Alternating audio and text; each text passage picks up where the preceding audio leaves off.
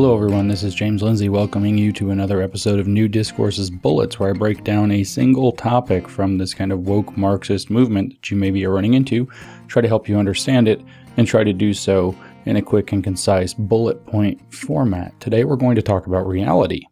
As a matter of fact, the Marxists use, whether that's old school Marxists or whether that's neo-Marxists or whether that's woke Marxists of today, use the word realities probably more than anybody in the entire universe. They're always talking about the reality of this, reality of that, the realities that they live, the lived realities that tie to their lived experience. They speak from their lived experience of their lived realities, and then we all have to shut up and listen to their lived experience-based lived realities that they're always talking about. And this isn't just like a little quirk. It turns out this is intrinsic to the Marxist philosophy, so I kind of want to give you a little bit of an explanation for why they're always talking about reality. To give you some idea, I'm currently doing a podcast series on the New Discourses podcast where I'm reading through a Marxist educator's, Paulo Freire, his book, The Politics of Education from 1985. I'm reading through this book, and the word reality or realities in the plural appears in the book 304 times.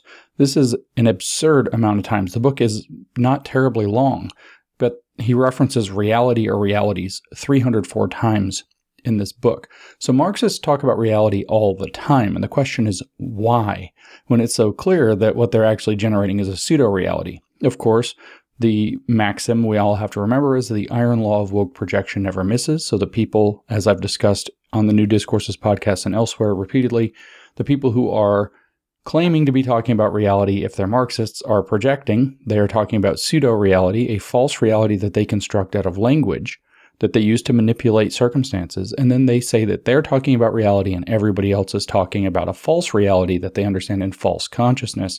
So they don't understand the real nature of the real conditions, whether those are material conditions, cultural conditions, or structural conditions that they live in.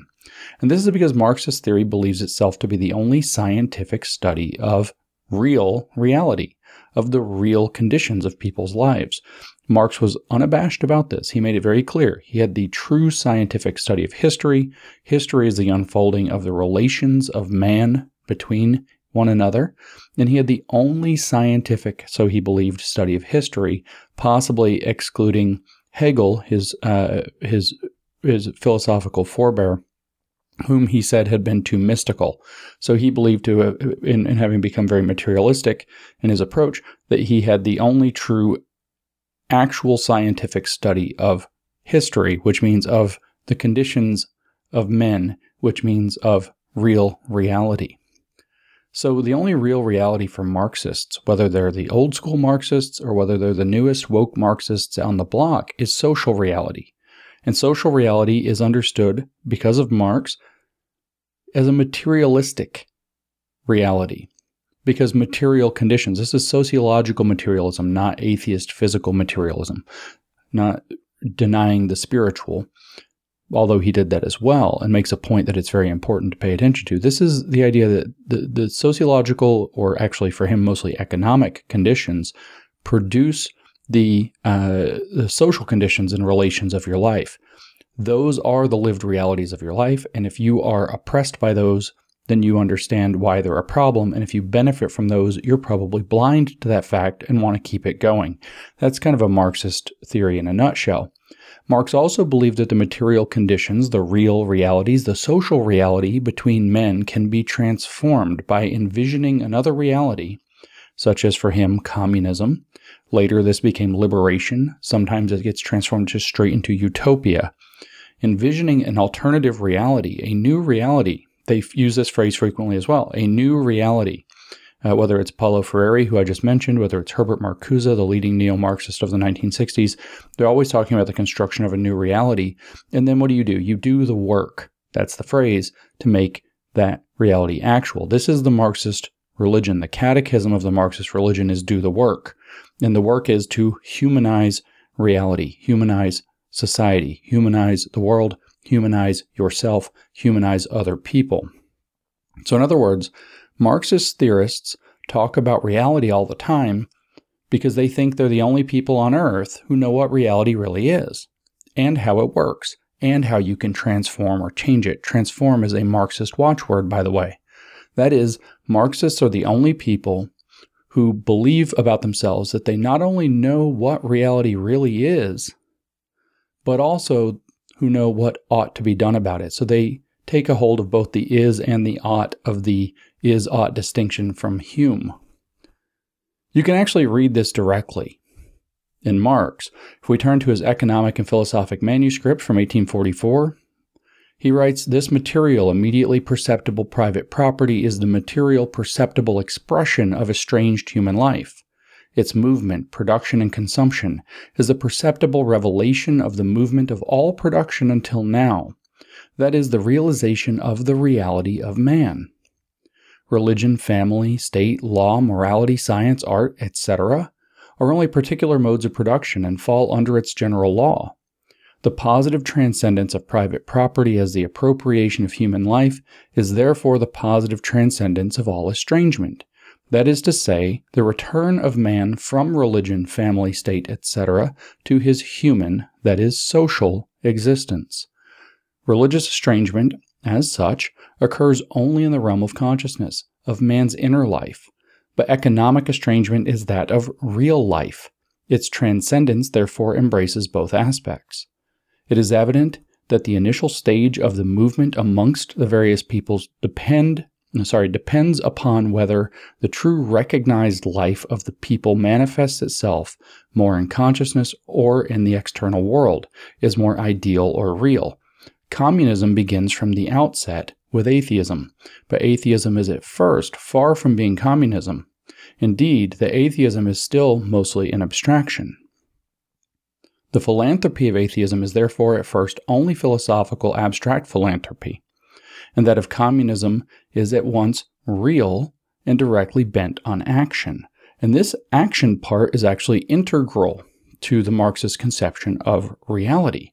Reality is not that which is, it is that which can be made to become in the world. And you can read that directly on the Marxist.org website, where they have a glossary, and you can look up the term for reality as Marxists define it for themselves. And they write in philosophical terminology, reality does not, and that's in italics, so emphatically, reality does not indicate materiality as opposed to thought. Mental phenomena are as real as material things, but rather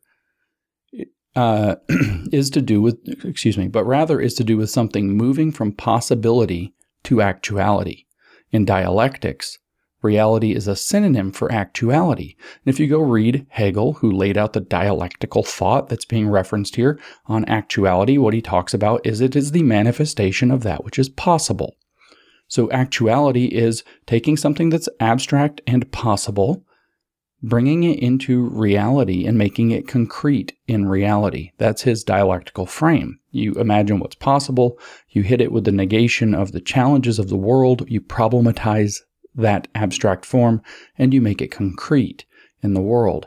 And so what Marx is actually talking about in that last part, that communism is at once, the philanthropy of communism is at once real and directly bent on action, is appealing to this. That reality is that which you suffer with because it's a fruit of the resulting social relations created by the material or structural or cultural conditions you find yourself in. And then if you take action, if you do the work, then you can transform reality into a new actuality that is only possible now, but is not yet manifest. And that's the call to action or the catechism of the Marxist faith.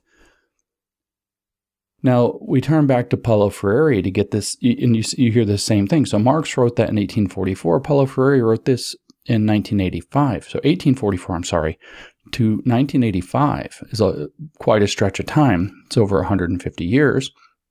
And in the Politics of Education, we hear this exact same theme, though.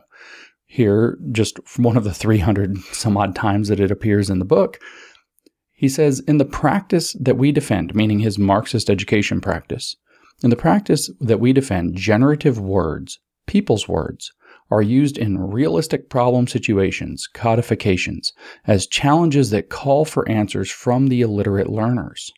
To problematize the word that comes from people means to problematize the thematic element to which it refers. this necessarily involves an analysis of reality. And reality reveals itself when we go beyond the purely sensible knowledge to the reasons behind the factors. Illiterate learners gradually begin to appreciate that as human beings, to speak is not the same as to utter a word. So reality reveals itself when we go beyond purely sensible knowledge to the reasons behind the factors. But that is, in fact, doing a Marxist analysis that says there are these social relations that are created by these material or cultural or structural conditions. These are the true nature of reality, and the true thing to do with reality is to recognize this, to become critically conscious to it, and to transform it. In other words, Marxist theorists talk about reality all the time because they think they're the only people who know what reality really is. That is, they're the only people who not only know what reality is, but also know what ought to be done about it, and thus they are justified in seizing the means of production, whether those are material, cultural, or structural means of production of society.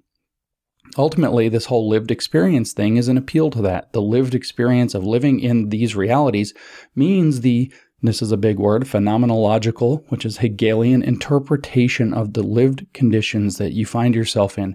In other words, it is when Freire talks about that codification thing, what it means is that you take the conditions that you find yourself in, you abstract from them, you make problematization of them, you problematize or make negative those things, you point out all the problems with it, and then you make it concrete by bringing yourself back into it, by seeing yourself in that situation. And that is the educational program, the codification, problematization, decodification process that Freire's method is based upon.